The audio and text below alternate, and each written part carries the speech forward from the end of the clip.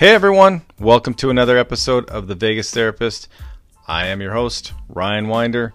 And remember, what's happening in Vegas is not staying in Vegas, as I bring you helpful tips in all sorts of topic areas, with a Vegas twist, of course. So let's get the show started. Welcome everybody. It's good to have you back in for another episode of The Vegas Therapist. I have a great show for you today. We're going to be talking about avoidance and all the problems that come with avoidance. But before we get to that, I just want to check in and hopefully everybody's doing okay. I know that things with the coronavirus had seemingly started to get better, but then in some places it's not. Also got dealt with some devastating news today about the Canadian-U.S. border not being able to be open until maybe July 21st now. I know some friends and family are very disappointed about that, as we won't be able to see them now for a little while longer. So hopefully that will get corrected soon and we'll be able to travel back and forth to visit family. So also just with everything, all the political unrest with social injustice and those types of things. There was something I was thinking about that actually today. I'm actually re-recording this episode because there were some things that when I recorded the first time that just didn't feel right, kind of didn't flow as good as I wanted to. And in the meantime, some things came up that I wanted to add to the episode anyway. So I'm glad that I waited to post it. The first thing is just thinking about where we're at with the riots and Black Lives Matters and trying to create a better feeling about equality in this nation. In 1992, there was a singer by the name of Garth Brooks. You may have heard of him. But he came out with a song at that point. It was during the Rodney King riots in LA that were fairly significant at that time.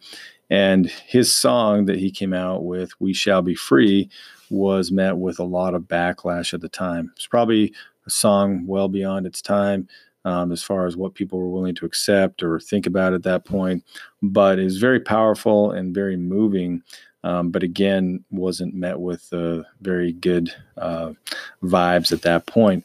But anyway, so I just wanted to read a couple of the verses from that song because I think it's very powerful and very fitting for the time that we're in now. And hopefully, instead of not learning from our history, because history can repeat itself, that we'll actually be able to learn from it this time and be able to progress and move forward. So here are a few of the lines from that song. It says, when the last thing that we notice is the color of the skin, and the first thing that we look for is the beauty within, when the skies and the oceans are clean again, then we shall be free. We shall be free. We shall be free. Stand straight, walk proud, because we shall be free. When we're free to love anyone we choose, when this world's big enough for all the different views, that's all the different views. When we can all worship from our own kind of pew, then we shall be free. So I just think that those lyrics are very profound and very fitting for the time that we're in. I think something else is I've thought about this whole process and what's going on is that, I heard this on the radio from Colin Cowherd today, and I really like some of the things that he talks about. I think he's very progressive in his way of thinking for a sports guy. But he talked about the importance of, as we're going through this process with one another, that we recognize that change is not perfect. It's going to be bumpy and it's going to be uncomfortable, but it's not perfect. People are going to struggle and they can be still striving to make changes, but they're not always going to make the right decision and they're always going to, have it come out in the right way. But that doesn't mean that their heart's not in the right place. And I think we have to remember that, and we have to be patient with people as we try to move forward and try to do things in a new way. So that's my hope, and I hope that we can take those words, especially the words from the song Garth Brooks, "We shall be free," and we have more tolerance and more love and more care for those around us. And we reach out and we try to make this world a better place. So that's my spiel on that. And now I want to kind of get into the episode. But first of all, just again, if you haven't joined the podcast Facebook group, the Las Vegas Therapist or the Vegas Therapist podcast group on Facebook, please do so. You can stay connected with the community there. Also, if you have any questions about the show or want any kind of topics covered, you can also do make requests there, as well as you can email me at thevegastherapist@gmail.com. And also, if you have not done so, please go to Apple, iTunes, and rate and review the show there. That would be greatly appreciated. All right, so today's topic is avoidance. Now, that may seem like a pretty basic topic, because it's, I think when we think about avoidance, it seems pretty simplistic in nature, but it can be very complex as far as the degree to which we go to lengths to avoid different things. So we got to be mindful of that. But I've just been thinking a lot about lately, because it's come up a lot, specifically in a lot of my sessions, and I thought it'd be good to do an episode on it. So I think when we really think about avoidance, as far as a coping strategy, if that coping strategy is to avoid the feeling of any kind of challenging emotion, or thinking of an upsetting thought, or to wipe out any painful memory, or look away from some type of difficult thing in our lives, the long-term outcome will almost always be poor. And that's, again, if we're using avoidance as a way of dealing with those things. I think it's important to remember too, with avoidance, that avoidance really can undermine our ability to learn new things, and to be intimate with others, and also to face any kind of fears that we have. And so it kind of handcuffs us away from those things. So I thought about a good analogy to think about when we think about avoidance. And this analogy is kind of similar to the one used in the movie The Replacements. If you've seen that, Shane Falco, the quarterback played by Keanu Reeves, he's asked a question about playing in a game, and kind of how things can kind of fall apart, and what that feels like. And he uses the analogy of quicksand. And so I thought quicksand is kind of a good analogy for avoidance as well, and kind of what it does to us. Because if we find ourselves in quicksand, the way that we try to move through it makes all the difference as to whether we're going to sink or be able to get out of it. And avoidance, in the way of the same thing, like being in quicksand and seeking, is that, I think the more we avoid, it kind of begats more avoidance. And the pain and the struggles are like the quicksand, and they just kind of pull us down, and it surrounds us, and we just kind of get sucked down into it. And if you kind of think about something like substance abuse, that's often used as a way of avoidance, we may start out with a little and continue to use more and more. Meanwhile, we're creating more and more pain, and more pain is building up around us. And again, the problems just get bigger and bigger, and kind of suck us down and suck us in. And then we feel trapped, or we feel like we can't get out, or we feel, like we're stuck, just kind of like what quicksand would do to us if we were in it, or if we don't move through it in the right way. So it's important to move through our difficulties in the right way, and not just to put them off and not deal with them. So there's a book I've been reading called The Liberated Mind by Stephen Hayes. And pretty much the whole book talks about the negative impacts of avoidance. And he kind of goes on to talk about how the idea of avoidance really leads to what he calls psychological rigidity in our lives. And what we really want to have is psychological flexibility. But he uses a term called experiential avoidance, and he defines that by the process in which we run from or attempt to control our personal experiences / thoughts and feelings, as well as the external events that give rise to them. So whether that be going to like a party, or trying to cope with some type of death of a loved one, that's in a sense what we're doing. We're trying to control those things, or those thoughts and feelings, so that we don't get triggered by external events. So the key there is really external events tend to equal triggers. And thus, because they are triggers, we tend to avoid them, because we don't want to deal with those thoughts and feelings that are associated with that. Now, part of the reason we do that is because our mind tells us it's an easy way to avoid pain. If we just don't think about it, ignore it, push it away, then we just won't have that pain. But as I've talked about already a little bit, and as I think we go into this more, it's important to note that avoidance typically only compounds our difficulties, and also it restricts our capacity to feel at all. So that's the thing that I think we don't always think about, is that avoidance tends to just take all feeling away from us, and we just kind of are stuck in just this neutral place where feelings are evaded from us. So the other thing that I think is important to point out when it comes to avoidance, and Stephen Hayes talks about this book, he talks about the notion of what he calls the dictator. And the dictator is this voice inside of our head that wreaks havoc with us, and it plays on our mindset in relation to our fears, in relation to what's going on for us. And so it just expands those things and makes them worse, or it makes the idea of facing those things worse.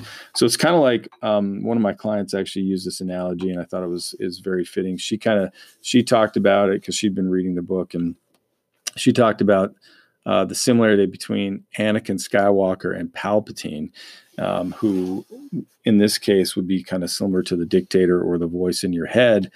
And what Palpatine did was that he really played on Anakin's insecurities and resentments and just reinforced them in his mind as a way of trying to manipulate him. So the big one that Anakin had was his fear of loss. He was afraid of losing people in his life. He'd lost his mother, and after kind of losing his mother, he vowed not to lose anybody again, or to really experience that pain. So he wanted to avoid the pain of loss. And so he wanted to do whatever he could to not have that happen. So he thought if he could have all this power, that he could overcome death, or at least bring people back to life. And again, Palpatine kind of like, really messed with him when it comes to that fear of loss, and used that as a way to make him think that if he would fall into his way of being, that he could have this power over death, and that he could save the people around him and not have to experience that type of pain that would come with loss. And so that was very enticing to him. And so that's kind of, in some sense, what the dictator does to us, is that it kind of gives us these thoughts or these ideas about why dealing with things in our lives is not a good idea, why our fears have validity, or kind of it will reinforce those fears. Maybe it kind of give us the sense of like all the worst case scenarios that could happen by dealing with our fears, or by dealing with things, and all the things that could go wrong, and kind of puts that out there in center stage. And so then we often, when we think about, or when we maybe start to get the courage up to face something, we maybe back away from it, because there's that voice in our head, or that dictator kind of telling us all the bad things that's going to happen if we do so. So a lot to kind of pay attention to as we think about avoidance, and what it's like in our lives, or maybe why we stay stuck or stay away from things. Is it's not always just about the pain, but it's about now how we've kind of trained ourselves, or how that voice in our head continues to kind of work on us as we go through life. And as I mentioned before, how avoidance, not only does it compound our difficulties, but it also restricts our capacity to feel. Another thing along with that is that, when we think about avoidance, we typically associate it to just avoiding pain. But once we go down the path of avoiding pain, soon enough, we may start to avoid joy as well. Now, I think something like this is not necessarily immediate, but it can happen over the course of time, as our tendency to avoid difficult experiences or difficult things tends to increase. Then we kind of just go through it more and more. Brene Brown, I'm sure many of you are familiar with her, but she uses the term foreboding joy, which in short is just the sense that if you're happy today, you might be disappointed tomorrow. So it's better just to be neutral or numb, as a way to protect yourself from any potential pain that could come from being happy, which, when you think about it again, is a terrible way to live. So you're basically saying, okay, yes, I could have joy, or yes, I could have these good moments, but I'm going to choose not to, or not to really embrace them for what they are. Because if I get too happy or too excited about stuff, then when the pain does come, it'll be that much greater. So anyway, that's kind of what some people will do. And then maybe that sounds ridiculous to some, but that is definitely what people do, and what they will do as a way of protecting themselves from any kind of pain. Now, we got to remember too, avoidance is in a sense is provoked when our emotions move beyond our comfort zone. So obviously the one thing about that is that the more that we avoid, the more I guess, sensitive or less our comfort zone becomes, meaning like what can send us into discomfort really can become minor or not that I guess much per se. And so we've got to be careful about that, is that avoidance takes away our tolerance to deal with discomfort. And so we've got to really be mindful of what we're doing to ourselves when it comes to that as well. So just to give you some kind of examples, when it comes to something like, say, trauma, avoidance is another thing that's really problematic there. And I think a lot of people feel valid in their, I guess, avoidance of trauma or trauma-related triggers, because obviously whatever they experienced was very painful and very deep for them. And so the idea of like reliving that or feeling the pain that associated it seems like, well, that's something that they shouldn't do. Now, for me, I use in trauma therapy with people like PTSD and stuff like that, I use a therapy called prolonged exposure therapy. And in that therapy, it suggests that when you avoid, you're not giving yourself the opportunity to work through the memory or to think about it in a more helpful way. So thus, it never gets better. So the way through the trauma essentially is to face it head on, so that you can learn, and this is the important part here, that you can learn to control the traumatic memories instead of them controlling you. And that's really what's happening, is that not only you're not being able to think about it in a better way, but that memory is controlling you to the point to where you're basically, not in some sense not living, because you're maybe avoiding people, you're avoiding places, you're avoiding things that can trigger that trauma. And so therefore, you're shortening the way in which you live. Sorry, I just had to take a drink there. So I want to kind of give you an example of this. Now, this isn't necessarily like maybe the type of trauma like war or seeing somebody killed or anything like that. But I mean, trauma comes in all types of forms. And I've been working with a client recently who experienced some trauma in a recent relationship. And as we discussed kind of some of the different things he was avoiding, he brought up his avoidance of Alexa. And so you might think, well, who's Alexa? Well, Alexa, as many of us know, is the voice from the Amazon gadget that speaks to you when you say, hey, Alexa, play such and such, or hey, what's the weather, Alexa? That's the Alexa that we're talking about. And you might think, well, why in the heck was he avoiding Alexa? Well, he found himself getting actually triggered and flooded with emotion when he would ask Alexa to play certain jazz songs, because that was something that he did in this relationship. He'd never really used Alexa before, and this person that he was with introduced him to it, and they would mess around with it and play with it. So there was this emotional connection and tie to the relationship with Alexa too. And so after getting out of the relationship, he found that when he tried to use Alexa, he got super emotional and just had to like step away and get away from it because he was being flooded with all this emotion. So ultimately what he ended up doing was just avoiding Alexa altogether. So we started down this path of kind of like what prolonged exposure therapy teaches you, is to basically expose yourself to the trauma to try to have, a better memory or a better way of thinking about the memories so that they're not controlling you. So we started having him trying to take control of that and deal with that. So instead of avoiding it, he would face it, and he would continue to ask Alexa to play songs throughout the week, and just be able to kind of sit with it and grow that tolerance and grow that sense of discomfort that he felt as he would sit and listen to those songs. And and obviously it's a process, but it's something that's been getting better. So again, the important thing there is remember that no matter what it is, avoidance will only make it worse, because it's just sitting there in this kind of maybe undealt with state, if you want to use that kind of term. And so we don't really know where it's at until all of a sudden it hits us, and then we realize there's still a lot of pain there.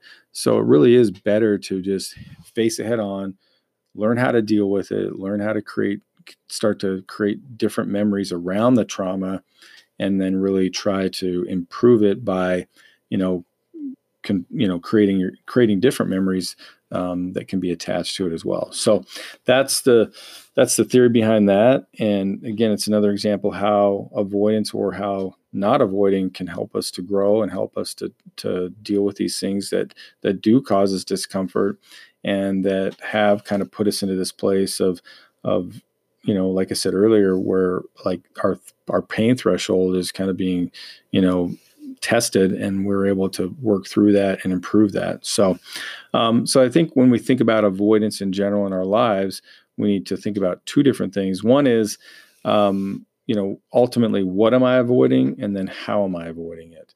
Now, what I'm avoiding, there can be a laundry list of things that we could be avoiding in our lives. So I just want to kind of go through a few different things that I've seen people avoid. Obviously, like the one we just talked about, it could be some type of trauma, childhood pain, sexual abuse. People avoid fears or dealing with their fears. People avoid situations that cause anxiety, like public speaking or social events. People avoid dealing with maybe different hurts and offenses they've received in their lives. Something that shouldn't be surprising, but people also avoid their marriages, meaning that they're in a marriage, but yet they avoid dealing with the problems that may be going on in the marriage because they don't want to deal with that pain or that hurt that could go along with that. People also avoid confrontations with individuals. Instead of standing up for themselves, they just kind of go the opposite way. They people please. They do whatever it takes to avoid the confrontations. People also avoid intimacy. They avoid having intimacy in their relationships. Maybe they've had bad experiences with intimacy, and so then they just decide to avoid it altogether. People also avoid themselves. They don't like to be alone. They don't like to be alone with their thoughts, with thinking about things that could be painful. So they just try to continually occupy themselves in a way to ensure that they're not alone. And of course, people try to avoid loss or rejection, and and they maybe do that by just not experiencing life or not putting themselves out there in a way where they could be rejected. So there's lots of different ways that we can avoid. And I think about, a couple different clients I'm working right now. I mentioned the one about avoiding ourselves or not being alone. I have people that will be perpetual relationship people, even though the relationships are bad or they continue to be bad or they continue to be unhealthy. They just continue to put themselves in those situations as opposed to deal with pain that they've experienced in their life, or either from relationships or from other things that is causing them to have difficulties in relationships. They just rather not be alone and continue to try to work it out in a relationship and hope that it will fix itself in a relationship because they just don't want to be alone. So that's not recommended, I would say. I've had people that I'm working with that, have, and again, they can be little, but they grow into big things, just little hurts, little offenses that they don't deal with, that they just let build up, that they think aren't a big deal. But before they know it, now they have these kind of big self-esteem issues or things of that nature that are impacting them because they've allowed these little hurts and little offenses just to kind of be ignored and not be dealt with. And I mentioned before, even about the intimacy thing, I think there's a lot of people in marriages that avoid intimacy, again, either because they feel like they're not doing it right or they're not doing it well, or because they don't maybe know how to ask for their needs to be met in a relationship. And so because they don't do that, then they just avoid it altogether. But meanwhile, there's pain that's happening. It's painful to be in a relationship where you avoid intimacy. You might convince yourself that there's not pain, but there's definitely pain there that's happening. So all these different things that people are doing in a sense, in a way to avoid dealing with something is still causing pain. They just convince themselves that they're not, or the dictator is telling them it's the better way, or their brain is saying, hey, there's less pain by doing it this way. And again, like I mentioned before, like the dictator, he just kind of reinforces that and just lets us believe that it's much more challenging to deal with it than it is to not. So then the second thing is after we kind of identify the things that we are avoiding, we need to be mindful, and maybe most of us kind of already know, but we need to look at how we're avoiding these things. And I think that that's another important step in our growth is being able to, in order to be able to face these things, is to become aware of your avoidant thoughts and behaviors and to acknowledge how ineffective and even harmful they are. Because up until this point, we've just kind of said that they're okay or it's a better way. But I think it's important for us to acknowledge to ourselves that these things that we're doing are ineffective and they are harmful. And so, being able to kind of make a list, I think the best way to do that is to make a list of the things that we're avoiding and then how we're avoiding them. And the things that may pop up on that list could be things like substance use. That's an obvious one for people. Detachment, where you're just avoiding feelings altogether. It could be some diminished interest in certain activities. You could be also avoiding activities, places, and people and things as a way of trying to avoid stuff.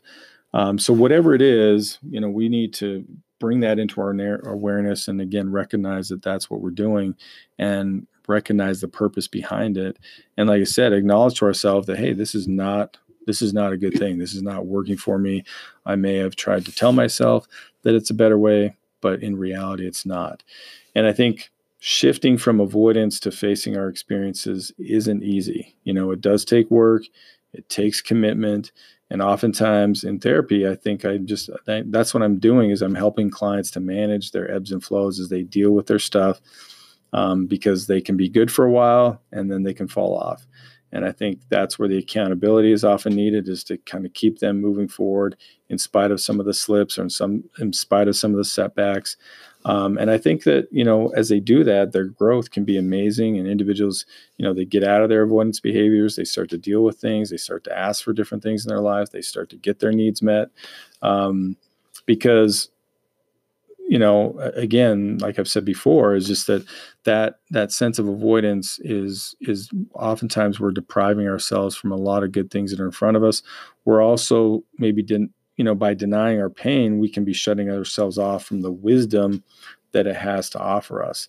And that's not something we always think about either, is just what can our pain help us learn about ourselves or about life or about things that we need to know in relation to just what's better for us. And so we kind of just, by avoiding, cut ourselves off from all that stuff. So I think, like I started the episode with, even though it was in a different topic, with change, I think it's important to recognize that change, and this kind of change, especially when we start dealing with stuff as opposed to avoiding it, it will be uncomfortable. It will have bumps. It won't be perfect. It will take time to sort these things out and to deal with them and to come to a better place with them. It's going to take some time and effort, but I believe in the process, and I believe that we can have better outcomes as we face these things in our lives and as we lay down the tool of avoidance and put it away and start to really be present and face things that we need to face. So anyway, hope that you're able to take some things out of today's episode and be able to apply them. And if you have any questions, again, you can email me at thevegasTherapist@gmail.com. And remember to go rate and review the show on Apple. And again, this is the Vegas Therapist signing off.